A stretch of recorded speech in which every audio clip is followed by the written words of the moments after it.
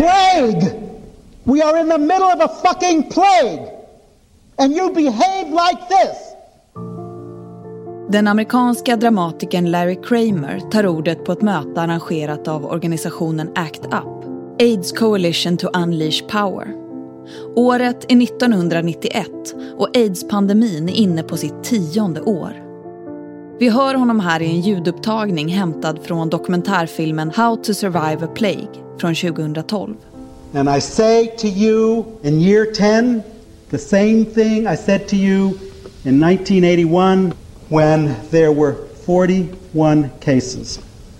Until we get our acts together, all of us, we are as good as dead.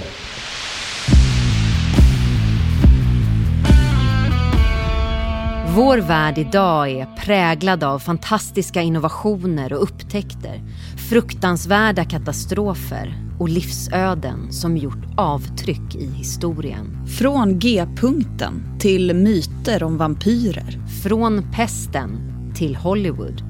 Vi kommer ta reda på mer om hur olika fenomen uppstått, hur de påverkat oss här i Sverige och om det finns någonting vi kan lära oss av historien. Du lyssnar på Avtryck. Om HIV och AIDS.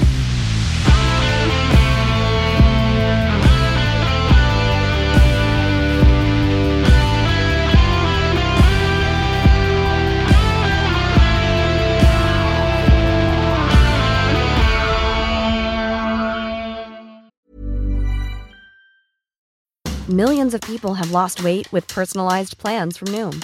Like Evan, who can't stand salads and still lost 50 pounds. Salads generally for most people are the easy button, right? For me, that wasn't an option. I never really was a salad guy. That's just not who I am. But Noom worked for me. Get your personalized plan today at Noom.com. Real Noom user compensated to provide their story. In 4 weeks, the typical Noom user can expect to lose 1 to 2 pounds per week. Individual results may vary.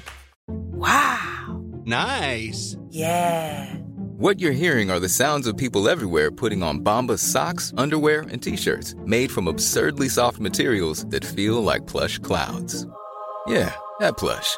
And the best part? For every item you purchase, Bombas donates another to someone facing homelessness. Bombas. Big comfort for everyone. Go to bombas.com/ACAST and use code ACAST for 20% off your first purchase. That's bombas.com/ACAST. Code ACAST. Reportern Jeff Leavell publicerar en artikel i Vice den 17 oktober 2018. Han intervjuar sina vänner och beskriver också sin egen upplevelse av sjukdomen. Här är Jeffs berättelse. Varje gång jag tänker på honom så minns jag det där leendet. Det verkade som han alltid skrattade. Lycklig. Vi träffades framför hans studenthem. Natten var varm och fuktig. Våra skjortor var blöta av svett. Aron ville köpa pizza och ta med sig till Brooklyn Bridge för en picknick. Vi satt på bron, åt pizza, drack whisky. Stan glittrade av ljus som en vision av framtiden. Och vi berättade våra livshistorier för varandra och vilka vi trodde att vi var. Aron skulle bli veterinär. Jag skulle bli författare. Vi gick över bron ner till promenaden och hånglade på en av bänkarna. Vi spenderade natten på takterrassen i mitt hus, hade sex och pratade och låtsades att det fanns stjärnor i den upplysta New York-himlen. På vår andra dejt träffades vi i Central Park. Aron hade aldrig varit i skogsområdet. Jag kände till parken sedan gammalt och sa att jag skulle vara hans guide. Efteråt gick vi hela vägen från parken till West Village.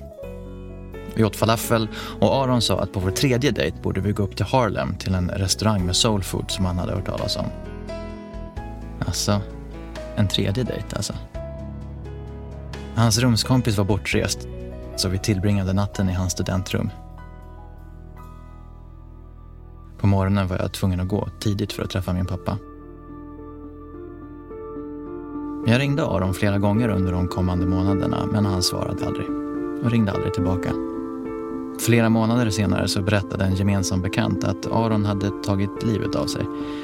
Några veckor innan hans död fick han reda på att han hade AIDS.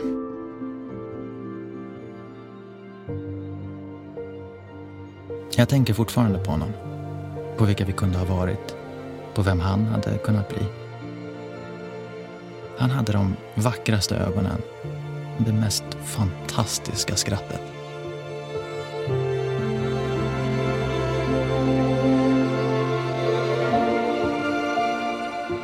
Under 80-talet dyker det upp en sjukdom som får namnet AIDS. Den kommer att utvecklas till en av de största pandemierna i vår moderna historia. Det mänskliga immunförsvaret bryts ner. Unga, friska människor insjuknar och dör i följdsjukdomar. Namnet AIDS står för Acquired Immunodeficiency Syndrome. Förvärvat immunbristsyndrom på svenska. Senare upptäcks att AIDS orsakas av ett nytt virus. HIV, Human Immunodeficiency Virus. Humant immunbristvirus. Utan mediciner utvecklas virusinfektionen HIV till sjukdomstillståndet AIDS. Det är ett förlopp som kan gå snabbt eller ta upp till 20 år. Över 78 miljoner människor har drabbats av HIV sedan dess upptäckt på 80-talet. 35 miljoner har dött i AIDS.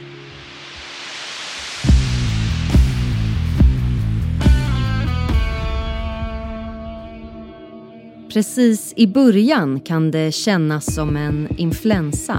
Du får rysningar och feber. Halsont och muskelvärk. Munsår och trötthet. Det går över och du känner dig bättre. Tänker att det kanske bara var en förkylning. År senare rasar du plötsligt i vikt. Du får återkommande feber och svettas om nätterna.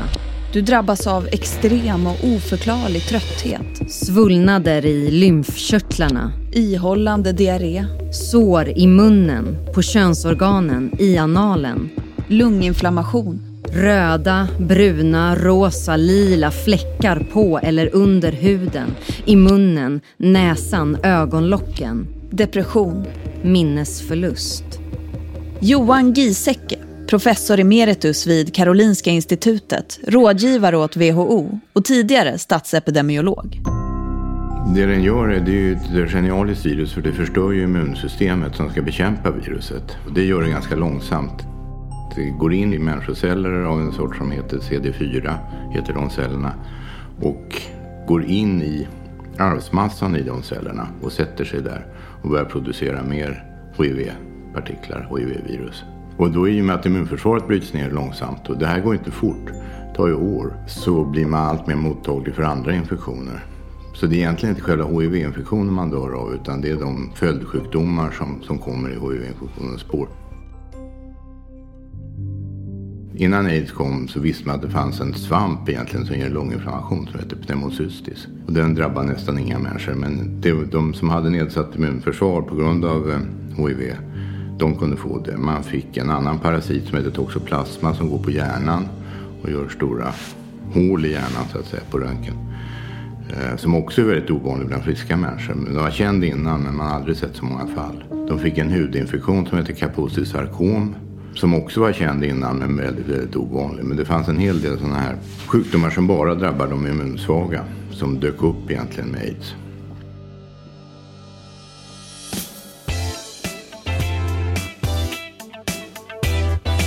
Året är 1980. Världshälsoorganisationen WHO meddelar att de lyckats utrota smittkoppor. Sverige inför sommartid och John Lennon skjuts till döds i New York. I Kalifornien går Los Angeles om Chicago som USAs andra största stad med över 3 miljoner invånare. Det är vid den här tiden en fristad för många unga homosexuella män. En plats där de äntligen vågar gå hand i hand på gatan med den de älskar.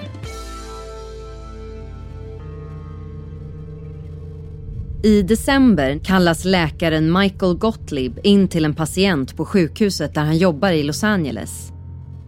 Patienten, som också heter Michael, har rasat i vikt och har en allvarlig svampinfektion i munnen.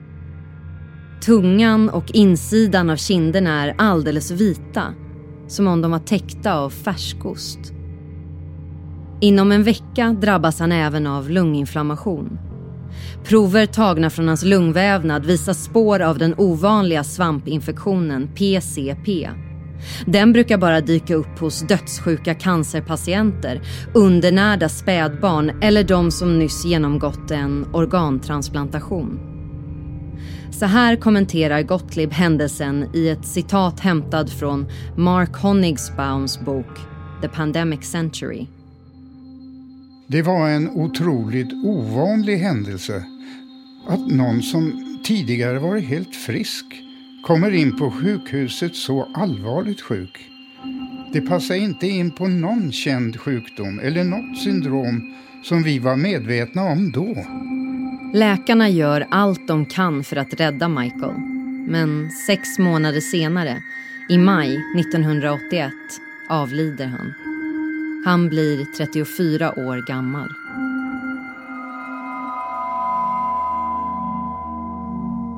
Sjukdomen beskrevs första gången sommaren 1981 och då var det 2 små utbrott kan man säga. Dels upptäckte kaliforniska läkare att det blev väldigt vanligt med den här pneumocystis, lunginflammationen, och att alla de smittade var gay män. Och samtidigt satt 4 hudläkare åt lunch i New York, där alltså försommaren 1981, och de var hudläkare allihopa. Och en av dem sa plötsligt, så konstigt, jag har sett många patienter med Kaposi-sarkom på min avdelning. Har du, sa han? Har jag också. Och den tredje sa, jag har också sett flera stycken. Och så anmälde de det till smittskyddsmyndigheterna i USA. Så det rullade upp från 2 håll. Pneumocystis lunginflammation i Kalifornien och den här hudtumören i New York. Och sen kom den första vetenskapliga rapporten i juni 1981 om detta. En ny upptäckt sjukdom. Mellan 1980 och 1982 insjuknar och dör 852 människor i USA av den nyupptäckta sjukdomen AIDS. Så här berättar Ken för Jeff Leavell i Vice 17 oktober 2018.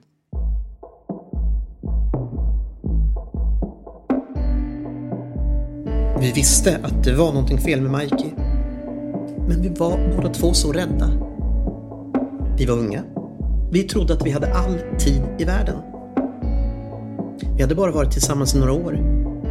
Men jag trodde, och tror kanske fortfarande, att jag skulle tillbringa hela mitt liv med Mikey. Han ville inte testa sig först, men jag tvingade honom. Jag sa till honom att det skulle vara bättre att veta än att inte veta. Det var bara några månader senare som han dog. Han blev så sjuk. Så snabbt.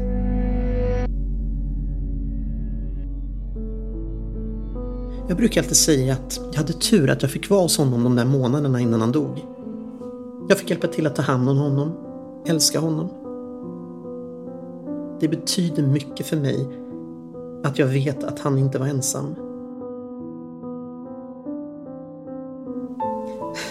Han skrev en så fin lapp till mig som jag skulle få ha kvar efter hans död.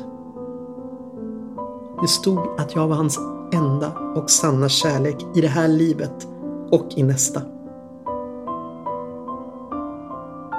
Jag känner den kärleken än idag. Jag fick vara tillsammans med honom och hålla hans hand när han dog. Jag minns det exakta ögonblicket när hans plågade andetag upphörde, när han gick från att vara levande till att vara död. Ingenting kommer någonsin att göra så ont igen. Eller hur? Det kan det väl inte?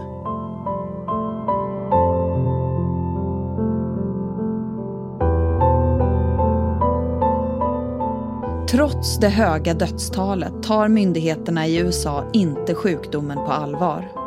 Majoriteten av de sjuka var homosexuella män. Det var inte en prioriterad samhällsgrupp vid den här tiden.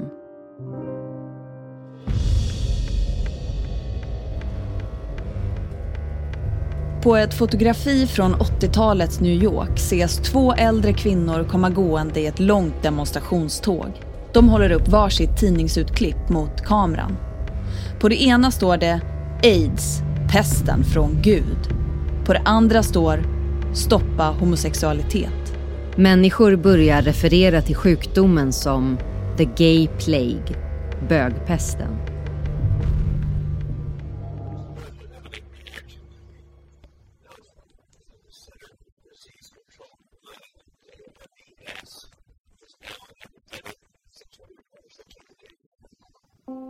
Den här ljudupptagningen är från en amerikansk presskonferens den 15 oktober 1982.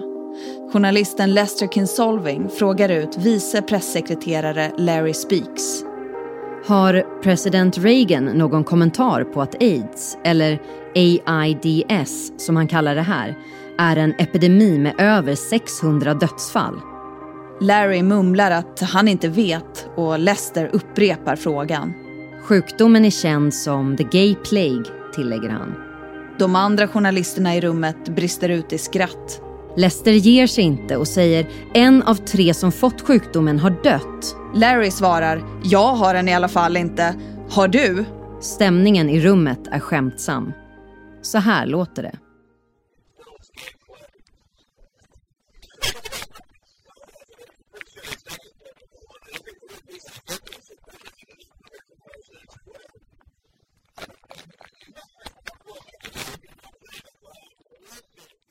Det här är bara början på en häxjakt där homosexuella män kommer målas upp som syndabockar och tusentals människor dör i brist på botemedel.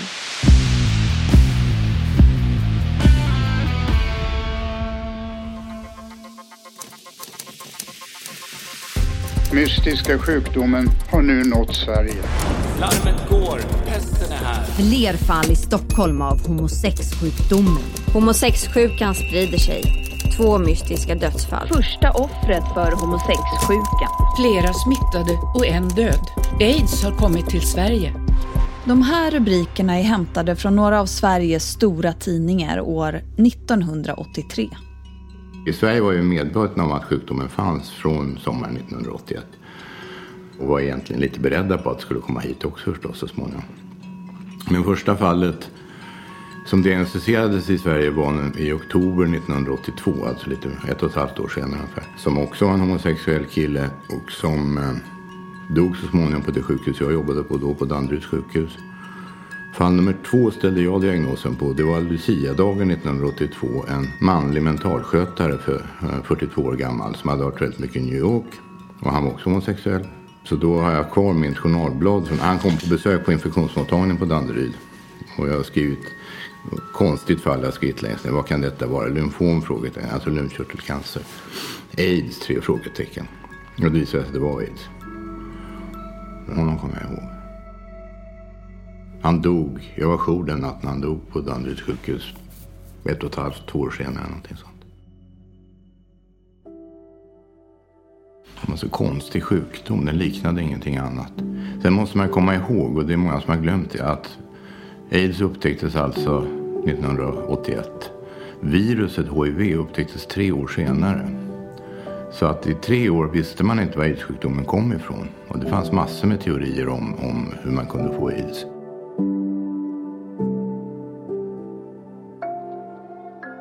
Det smittar absolut inte. Det smittar bara homosexuella. Det smittar via toalettstolar. Dörrhandtag är vad jag har hört. Simbassänger. Flygande insekter. Nej, du förstår, AIDS beror på att man får in en massa sperma analt. Och sperman påverkar ju immunförsvaret. Amylnitrit, så kallade poppers, sprutas in i näsan och ger ett kort rus. Det gör också att glattmuskulaturen slappnar av så att analsex inte gör så ont. Men sen får man också AIDS av det. En komet från yttre rymden tog med sig viruset till jorden. Det här är ett biologiskt vapen från CIA, va? Så att, Det här är inte virus. Det här är Guds straff. Idag vet vi att HIV-viruset kan överföras från människa till människa genom oskyddat sex, blodöverföring, vid förlossning eller via bröstmjölk. Jag vill inte komma ihåg honom från vår sista dag. För då bara grät jag konstant och han sa, gråt inte. Jag sa, jag är rädd. Och han sa, ja men var inte rädd. Patrick Burke var 29 år när han dog den 18 mars 1987. Han led av blödarsjuka och drabbades av HIV 4 år tidigare via en bloddonation. Ovetandes förde han sjukdomen vidare till sin fru, Lauren Burke, som blev gravid med sonen Dwight. Dwight dog den 13 december 1985. Han blev 20 månader gammal. Så här berättar Lauren i Los Angeles Times den 18 oktober 1987. Det var svårare när Patrick dog. Även fast jag tror att en stor del av Patrick dog när bebisen dog. Bebisen var Patricks liv och stolthet och glädje. Men när Dwight dog, då fanns det någon här. Vi fanns här för varandra. När Patrick dog, du går och lägger dig och du gråter och det finns ingen som kan hålla om dig och säga att det kommer att ordna sig.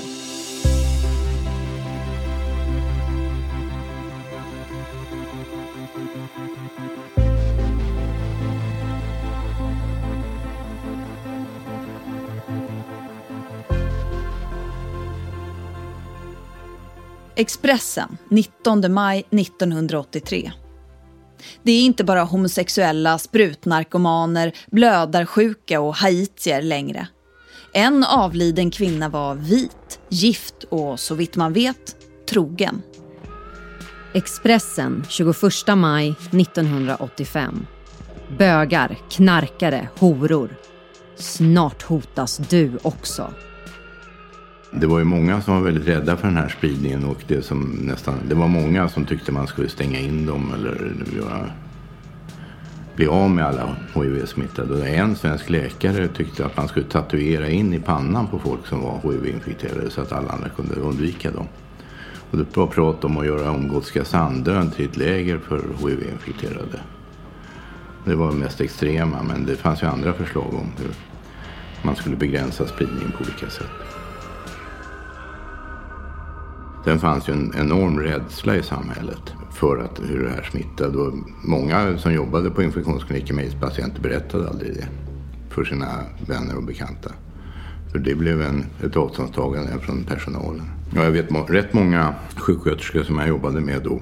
Deras män eller pojkvänner gillade inte att de höll på med det här. Det var någon till och med som blev förbjuden av sin man att jobba med AIDS-patienter. För att han ville inte att de skulle dra hem det här viruset. Så det fanns en stor rädsla och nu är vi inne på corona och covid i år. Men rädslan i befolkningen var större då än den är nu.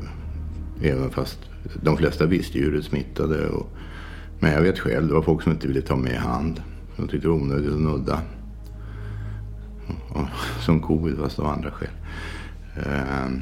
Nej, det fanns en stor skräck. Och jag tycker nog att jag har varit med om 5 pandemier under min yrkeskarriär. AIDS, galna ko-sjukan, SARS, svininfluensan och nu den här. Och jag tycker nog AIDS var den värsta. Skräcken runt var större än den är nu.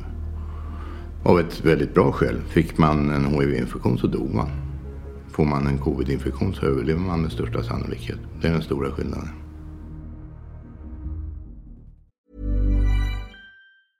Hey, I'm Ryan Reynolds. Recently, I asked Mint Mobile's legal team if big wireless companies are allowed to raise prices due to inflation. They said yes. And then when I asked if raising prices technically violates those onerous 2-year contracts, they said, "What the f*** are you talking about, you insane Hollywood ass?" So to recap, we're cutting the price of Mint Unlimited from $30 a month to just $15 a month. Give it a try at mintmobile.com/switch. $45 up front for 3 months plus taxes and fees. Promo rate for new customers for limited time. Unlimited more than 40 gigabytes per month. Slows full terms at mintmobile.com. Ready to pop the question? The jewelers at BlueNile.com have got sparkle down to a science with beautiful lab-grown diamonds worthy of your most brilliant moments. Their lab-grown diamonds are independently graded and guaranteed identical to natural diamonds. And they're ready to ship to your door. Go to BlueNile.com and use promo code LISTEN to get $50 off your purchase of $500 or more. That's code LISTEN at BlueNile.com for $50 off. BlueNile.com, code LISTEN.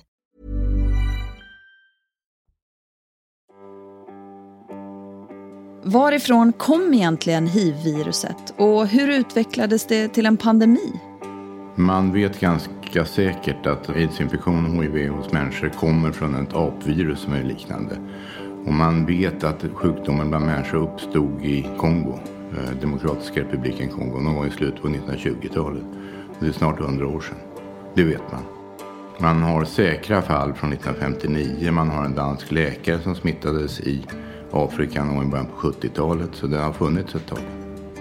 HIV härstammar alltså från ett slags apvirus som återfinns i schimpanser och Sarcosuchus atus, en liten apa som lever i västra Afrika.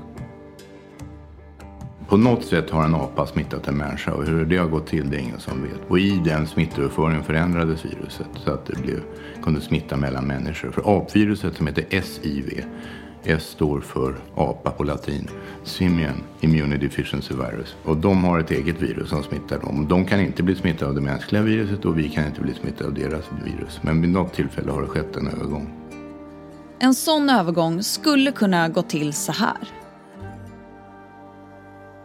Inne i Kongos regnskogar har en grupp jägare fått korn på en schimpans. Vad de inte vet är att schimpansen bär på viruset SIV. De smyger sig närmare och närmare innan de plötsligt anfaller apan med sina spjut. I kampen som uppstår biter schimpansen en av jägarna. På så sätt överförs SIV till människan. Eller så kanske det gick till så här. En grupp triumferande jägare kommer hem till byn med sitt byte. En stor schimpans som slaktas och lagas till middag. Kvinnan som förbereder måltiden slinter med kniven och skär sig i handen. När hon sen lyfter upp och förbereder köttet kommer SIV-viruset från schimpansen över till kvinnan. Vad vi vet med säkerhet är att SIV hos apor inte är något nytt. Vi vet också att människor bosatta i Cameron, Guinea, Gabon och Kongo har jagat apor i tusentals år. Det är därför troligt att HIV inte heller är ett helt nytt virus. Vi föreställer oss att en jägare drabbas av HIV. Han och hans fru har sex och viruset förs vidare till henne. Hon för det sedan vidare till deras barn vid förlossningen. 10 år senare dör familjen i AIDS. Där avstannar spridningen av viruset. Det skulle ju kunna vara så att till exempel kvinnan hade ytterligare en sexuell relation med en annan person. Även den personen drabbas av HIV och för i sin tur viruset vidare till ytterligare en person. Men eftersom jägarsamhällena är mer eller mindre isolerade blir kedjan av infekterade relativt kort och avbruten.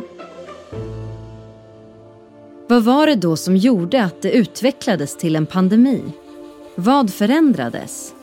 Vi backar tillbaks till år 1892. Industrialiseringen är i full gång. Västvärlden törstar efter gummi till cykelhjul, skosulor, rör och packningar. Demokratiska republiken Kongo är vid den här tiden en belgisk koloni styrd av kung Leopold II. Inne i Kongos tropiska skogar finns en oleanderväxt som, om du gör en skåra i barken, gråter en sirapsaktig vit vätska. Vätskan låter du rinna ner på din arm, ditt bröst eller ditt ben. När den torkat rycker du av den. I din hand har du nu ett stycke naturgummi, randat av hår och hud som följt med i draget. Louis Chaltin, en officer i den belgiska Force Publique, skriver i sin dagbok 1892. De infödda, de tycker inte om att göra gummi, så vi måste ju uppmuntra dem till det. Uppmuntringen går till så här. De belgiska soldaterna anländer med kanoter till byarna inne i Kongos inland. Där kidnappar de flyende kvinnor och barn och släpar dem tillbaks till sina läger. Kvinnorna och barnen används för att pressa de kvarvarande männen i byarna till att arbeta. I utbyte mot gummi ska de få återse sina familjer. En annan Force Publique-officer, George Bricus, beklagar sig i sin dagbok den 22 november 1895. Kvinnorna som tillfångatogs under den sista räden i Engvetra, de orsakar mig sådana ändlösa besvär. Alla soldater vill ha en. De som har i uppgift att vakta kvinnorna kedar loss de vackraste och våldtar dem.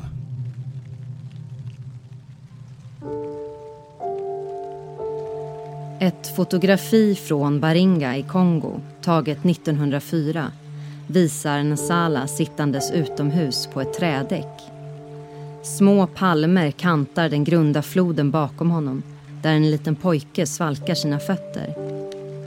Till vänster står 2 unga män med allvarsamma ansikten och ser in i kameran.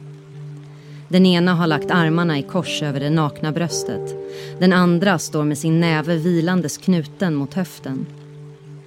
Nsala sitter med benen uppdragna och stirrar ner framför honom. I hans blick ryms en bottenlös förtvivlan. Titta närmare. Där. På trädäcket intill honom ligger det en liten avhuggen fot. Bredvid en hand. Kroppsdelarna tillhör Nsalas 5-åriga dotter Boali. Gummit levererades för sent.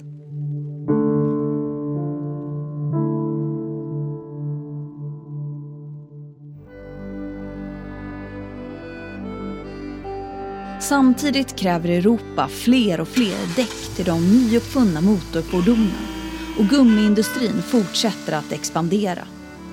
En ångbåtslinje skapas längs med Kongofloden mellan Kinshasa i väst och Kisangani långt in i hjärtat av Kongo. Samhällen som tidigare varit åtskilda av berg och skog länkas samman. HIV-viruset har nu chansen att spridas till nya geografiska platser. Kort därefter byggs en järnväg som ska koppla ihop Matadi nära Atlantkusten med huvudstaden Kinshasa i inlandet. Sträckan är inte mer än 39 mil lång, men terrängen är svår. Arbetarna dör i olyckor, smittkoppor, malaria, dysenteri, berberi, samtidigt som de piskas oupphörligen av järnvägens beväpnade styrka.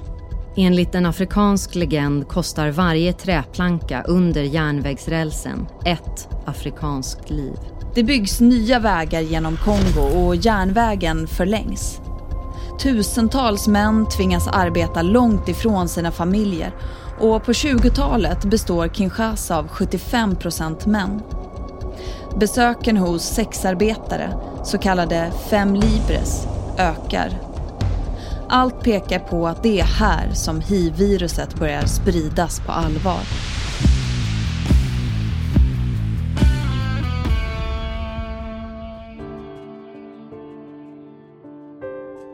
HIV är egentligen inte ett virus utan flera likartade. HIV-1 och HIV-2.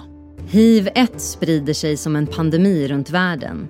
HIV-2 finns främst i Västafrika och anses inte vara lika dödlig. HIV-1 har 4 undergrupper: M, N, O och P. M står för över 80% av alla HIV-fall i världen. Forskare tror att de olika grupperna uppstod vid 4 olika tillfällen då viruset korsade artbarriären från apor till människor. Man kan göra ett så här utvecklingsträd för viruset och se hur det utvecklas genetiskt, hur det har muterat och förändrats. Och när man följer det trädet baklänges så möts grenarna någon gång 1928 tror jag. Så det är då det hela började. 40 år senare, 1960, blir Demokratiska republiken Kongo självständig. Inbördeskrig leder till att flyktingar flockas till huvudstaden Kinshasa.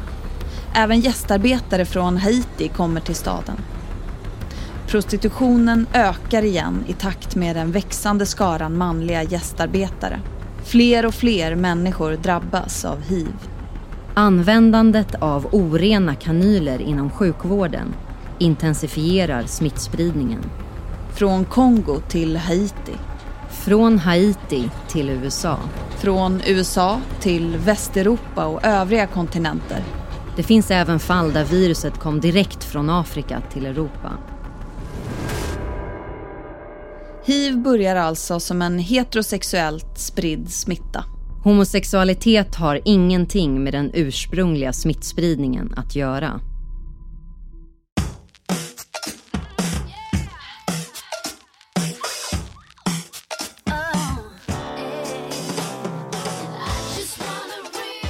Vi förflyttar oss framåt i tiden till 1996.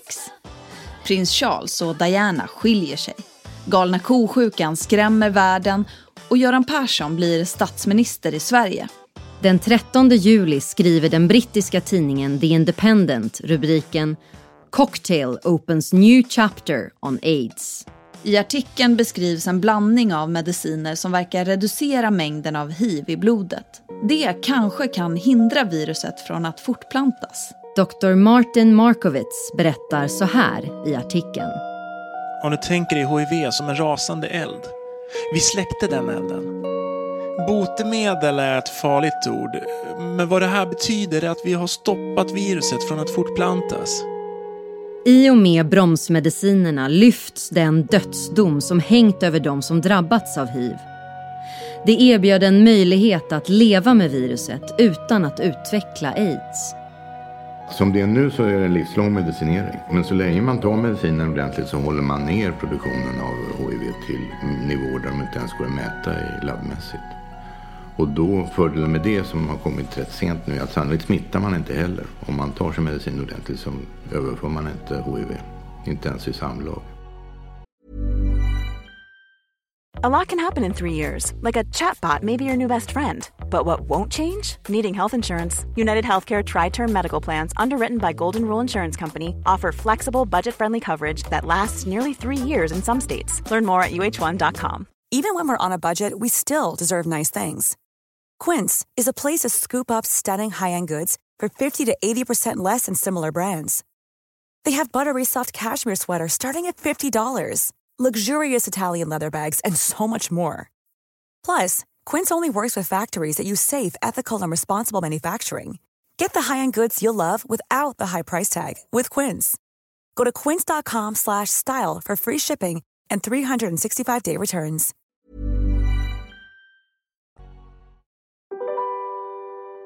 Idag lever omkring 40 miljoner människor med hiv. Av dem tar cirka 74% bromsmediciner mot AIDS. Men det kanske finns ett annat botemedel. 2019 kommer en ny studie som visar hur 2 patienter botats helt från hiv. Efter en benmärgstransplantation utförd i syfte att bota deras cancer har även viruset försvunnit. Transplantationerna kom från donatorer som har en mutation i ett protein som kallas CCR5 och vilar på ytan av vissa immunceller. HIV använder sig av proteinet för att komma in i cellerna men kan inte få grepp om den muterade versionen. Det finns med andra ord människor som har en medfödd immunitet mot HIV. Det verkar som om en benmärgstransplantation från en immun människa skulle kunna bota hiv. Det kan möjligen fungera, men det går ju bara att använda i rika länder. Det är ingenting som går att göra i ett u-land. Det är dyrt och krångligt och kräver mycket insatser.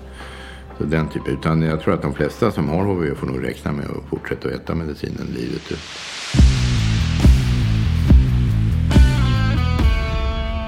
När det gäller framtiden för HIV-infektion så tror jag att den kommer att försvinna så småningom. Men det kommer att dröja lång tid. Men så småningom så kommer man nog kunna bli av med den. I och med att man med bra behandling även tar bort smittsamheten så finns det nog rätt stor chans att bli av med den. Ja, det är klart att det skulle kunna komma fler avkomlingar så att säga till apornas virus, SIV. Det kan man inte säga om. faktiskt. Kanske.